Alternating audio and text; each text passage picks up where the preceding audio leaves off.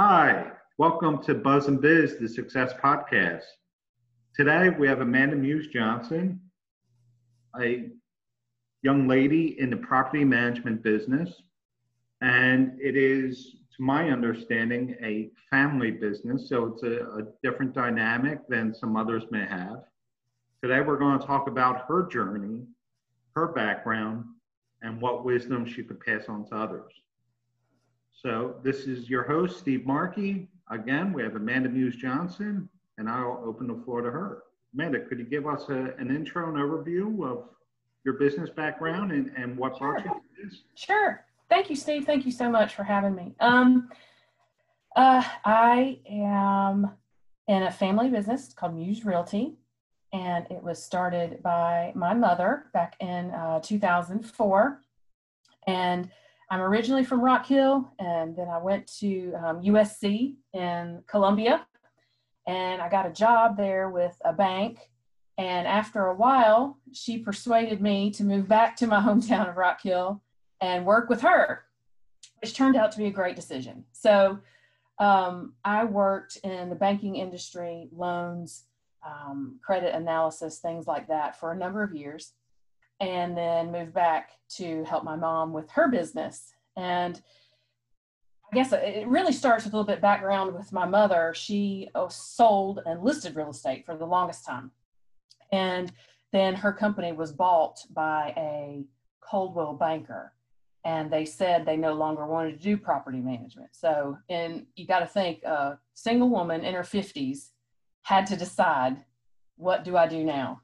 Well, yeah, she took the very aggressive stance of, well, I'm just going to start my own business then. So in her mid-50s, she started Muse Realty. So she had probably about 200 to 250 homes and maybe 2 other employees.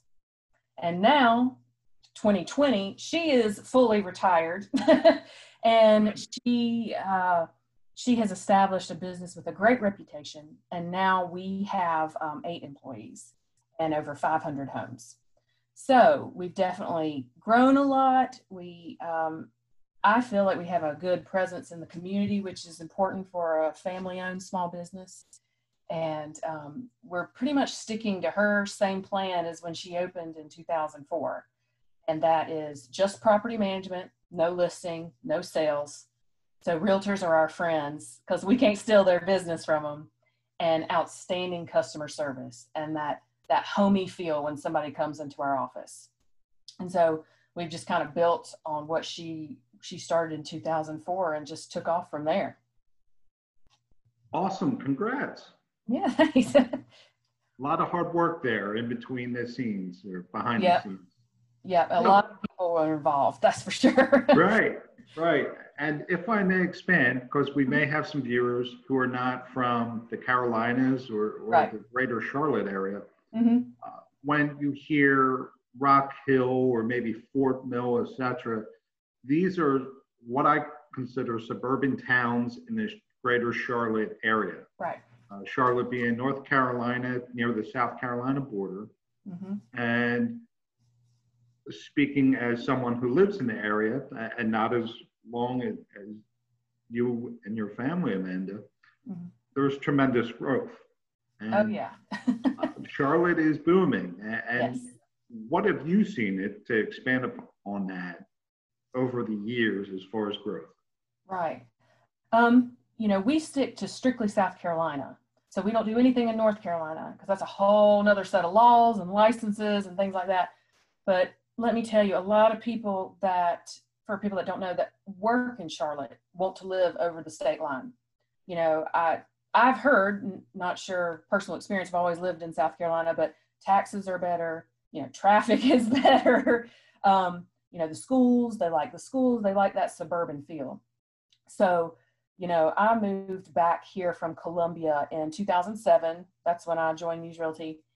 And since then, especially Fort Mill, where I live, and the Indian Land area, which is like right there up against Charlotte, huge, tremendous growth. I mean, new homes are going up everywhere.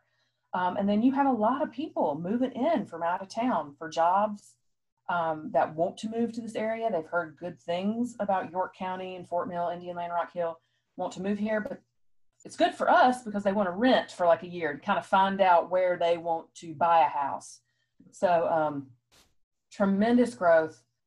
It seems like a lot of jobs are coming to the area too, which is great for our economy.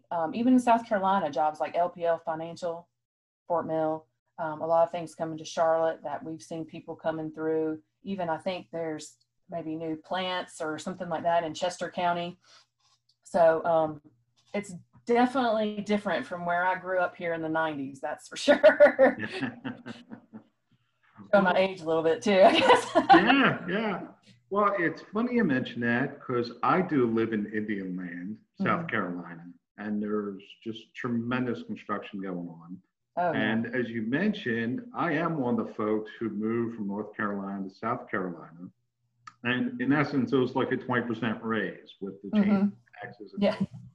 Yeah. So, yeah. So you know. There's a reason for the growth. Exactly.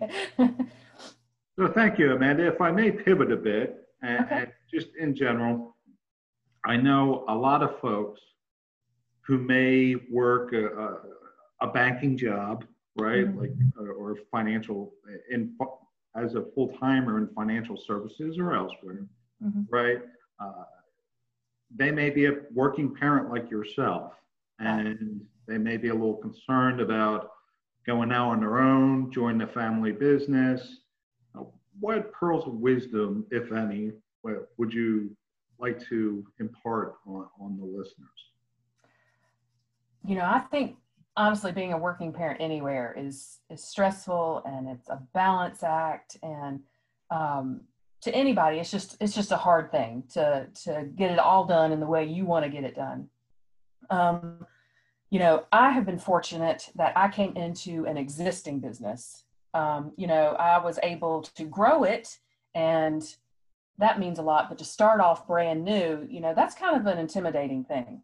And I give props to anybody who does that. I mean, that's a big deal.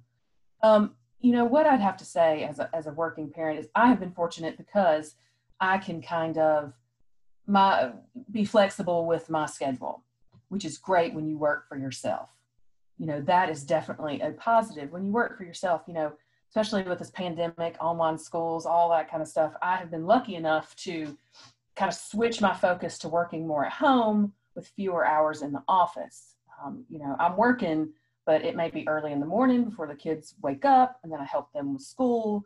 And then I have a babysitter maybe come in the afternoon, and then I go in for a couple hours.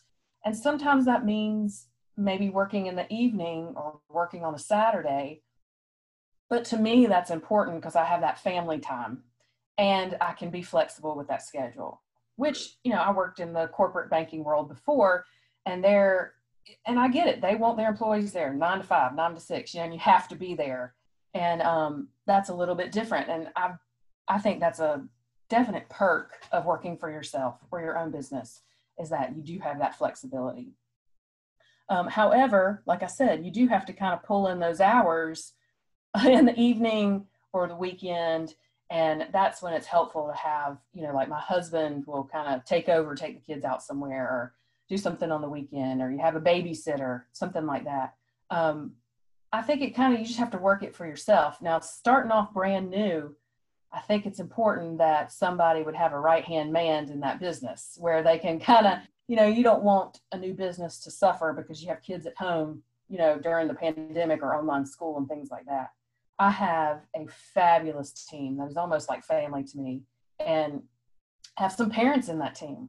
And we've been working together. I mean, one afternoon, once somebody works at home and I make sure I'm in the office. You know, you've got to have that right-hand person in your business to help you out, because if you're the lone wolf out there, there's no other options for you. So, you know, I depend on other people, I guess, and accept help, and have people around you that you trust and that can help you out.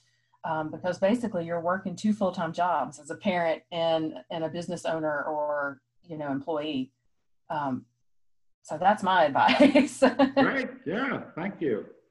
Well, speaking of that, the transition into the family business, did, in essence, were you mentored, or did via osmosis, or just having the family connection as far as understanding property management outside, Right. transitioning from banking to property management? If I may ask, how did that go? Did you have a formal mentor? Was it informal? And how did that, how smooth, if I may ask, was that transition, or was it just a growth period? Right. Property management is an interesting business. And, my mom brought me in, and I followed her around. So she was really my mentor. She took me on all of her appointments. She pretty much tried to teach me everything she knew. Her generation, not so much into the technology that most businesses have today. So some of it I had to just dive in and learn myself. So she taught me a whole lot about the business, she's a very good people person, salesperson, big into customer service. So I gained all that knowledge from her. Now, granted, I think I pulled some of the knowledge that I gained, I went to school for business and then in the banking. So I kind of learned how offices worked, because you have to have that office etiquette, business etiquette down. And then some of it, I just kind of had to do my research and jump in. When I first started, we didn't have employee benefits. We didn't have an online computer system. We didn't accept online payments. You have to grow technology-wise as a business. Right. You just have to. So some of that, I just kind of had to learn for myself, asking other people, going online, talking to other business owners, that sort of thing. So part of it was very smooth. I had my mom there who had tons of experience, learned a lot from her. Still to this day, we'll call her with questions because she's just had that experience. Then some of it I had to learn myself. I feel like it was pretty smooth because we had a good team. Like I said, we have a good team now.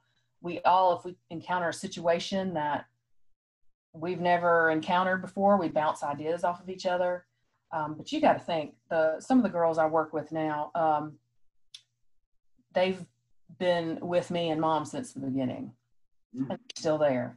Yeah. And we've brought in others that, one gentleman that works with us has previous property management experience. So he's got like 20 years, and some of it with a different company. So like I said before, it's good to keep people around you. So it's smooth because we all have different experiences and we bounce ideas off of each other, and we don't know how to handle something, then we talk to each other. So, to me, I felt it was pretty smooth. I had a good core background understanding. I had a lot of people surrounding me that knew about the business or was learning just like I was. So to me, it wasn't that difficult jumping from one to the other because, I wasn't the lone wolf. I had all these people around me. So I think you're touching upon a great point, which is culture. Yes. And in that context, I think, and we have a small business or a startup, et cetera. I'll speak for myself here, but I want to continue the dialogue that some folks will hire for their strengths. In essence, someone who's very strong with a specific skill set to either fill in a resource gap or a weakness within that entrepreneur or business owner. Right. It almost sounds like with your business that it's so close knit that in essence, if you are to expand or need a new hire, it's almost like referrals. It's in essence a family, like you mentioned. So it's very much the culture fit. And do you think that's been more implicit or explicit over the years? It almost sounds like it's implicit, and that's great, right? Because if you have the right culture and it's family-like, you're going to birds of a feather in essence. Exactly. Yeah. Honestly, that is the way, and that could be a management choice, whether you work at a bank or for yourself or a small business. My philosophy has always been the people that you work with are your family. And especially in our small business, that goes back to even our business principles. Like, our business is in an old 1940s house. When you walk in, you feel like you're walking into a home. And that's the way we treat people when they come in. So not only is that our philosophy as far as how we do business, but the 7 or 8 of us that are in the office at a time, we are family. And that is, we get to know each other. We get to know each other on person, what's going on in their lives, what's going on with the kids, what's going on with parents' life, things like that. And I think that is so important, because you have to realize that your employees, they're people first. And the way I believe is their family needs to come first. Because if they're not happy in their family life, or how they're treated as an employee and not recognized as what they are, whether it be a son, a spouse, partner, mother, father, then they're not going to be happy. And happy employees don't stay, or they're not happy and they don't project that in how they work. So, I feel like we bring in employees that can be accepted, and they like that kind of atmosphere. And that has served us very well. Like I said, some of the people that work there, I mean, they've been there for, oh my gosh, 14 years. And so that's worked well for us. And we treat each other like family. And, whether they are blood relation or not, we spend a lot of time together. So, right. so that's very important. And just like you said, I'm not good at every aspect of this business. I'm just not. I'm not good at sales. I'm not good at the, I guess, one-on-one kind of talking to people all day. I'm better at other things. So what we did is we hired people that fill that gap. You're exactly right. You have to fill that gap. And that's different personalities. And you have to realize you got to work with these people, get along with these people with these different personalities, because you need all of that for a business. Like, you need somebody that can crunch numbers all day. You need somebody that can go out and talk to perfect strangers for an hour, or right. people that can go to houses in the heat and do inspections. It takes all kinds of people. So that's what we've done. We found somebody to, like you said, if you're a business owner, you can't be good at 100% of things, but you can find people that are, Right. Most business owners, they're not going to be good IT people, good HR, good accountants, and good at customer service, so Right. that's important too. Yeah. You hit on a good point. Great. Well, thank you. And I think we're touching upon my last question here, if I may. Mm-hmm. Which, for those younger folks in our listening audience, what would they or should they focus on if they may not know what is that business or what they want to do when they grow up per se? Yeah. But they do have a sense that they want to work for themselves or be an entrepreneur. And at least I see where there is this debate, or at least conversation, of, does one need formal education? Does one need to take training to help fill a skill set gap, or to help them? Case in point, you mentioned sales. We're on the same path there, or at the same level. And with that said, I've taken sales training, right? But at the end of the day, if it's not something you're necessarily comfortable with, you can shy away from it, right? Right. So, do we have any parting thoughts or pearls of wisdom for those younger folks who may be concerned about going to get that advanced degree or a degree, when they may want to be a small business owner that not necessarily requires it, or right. If they want to start a business and they're young, right? Mm-hmm. Right.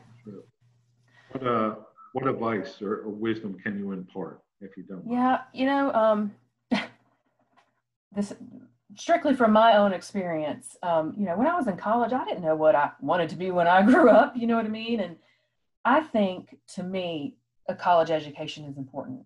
I don't think it's necessarily required to do certain jobs. There's smart people out there everywhere that that don't have a degree that are perfectly capable of doing a great job, have great ideas. However, it took me going to those classes and that experience to kind of learn about myself. And I'll be honest, when I got out of college, I still didn't know myself and what I'd like to do forever. And I think somebody young just starting out, I would get that college degree just because it teaches you not just about your major, but about life, I feel like, for me. I also would get a job somewhere else for a little while, maybe even something you're interested in, just to kind of get an idea of how business works. I feel like a lot of people, and we've seen some commercial clients that come through and want to start a business, and they've never worked in a business. So they don't really know how office etiquette works, how a business works, what all it requires. Starting and running a business isn't just about a great idea or a great product or a great service.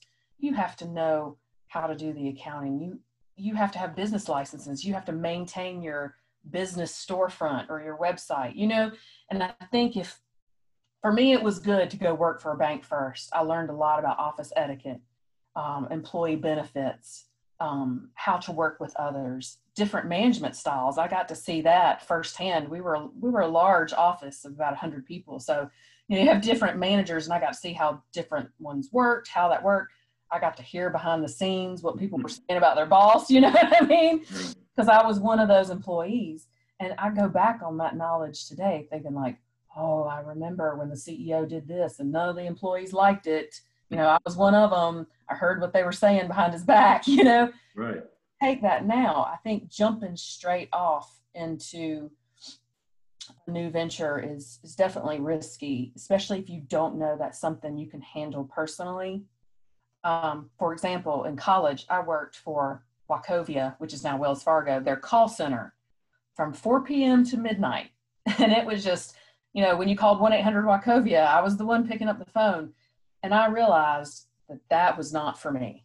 And, customer service over the phone, not for me. Answering the phone for 8 hours straight, not for me.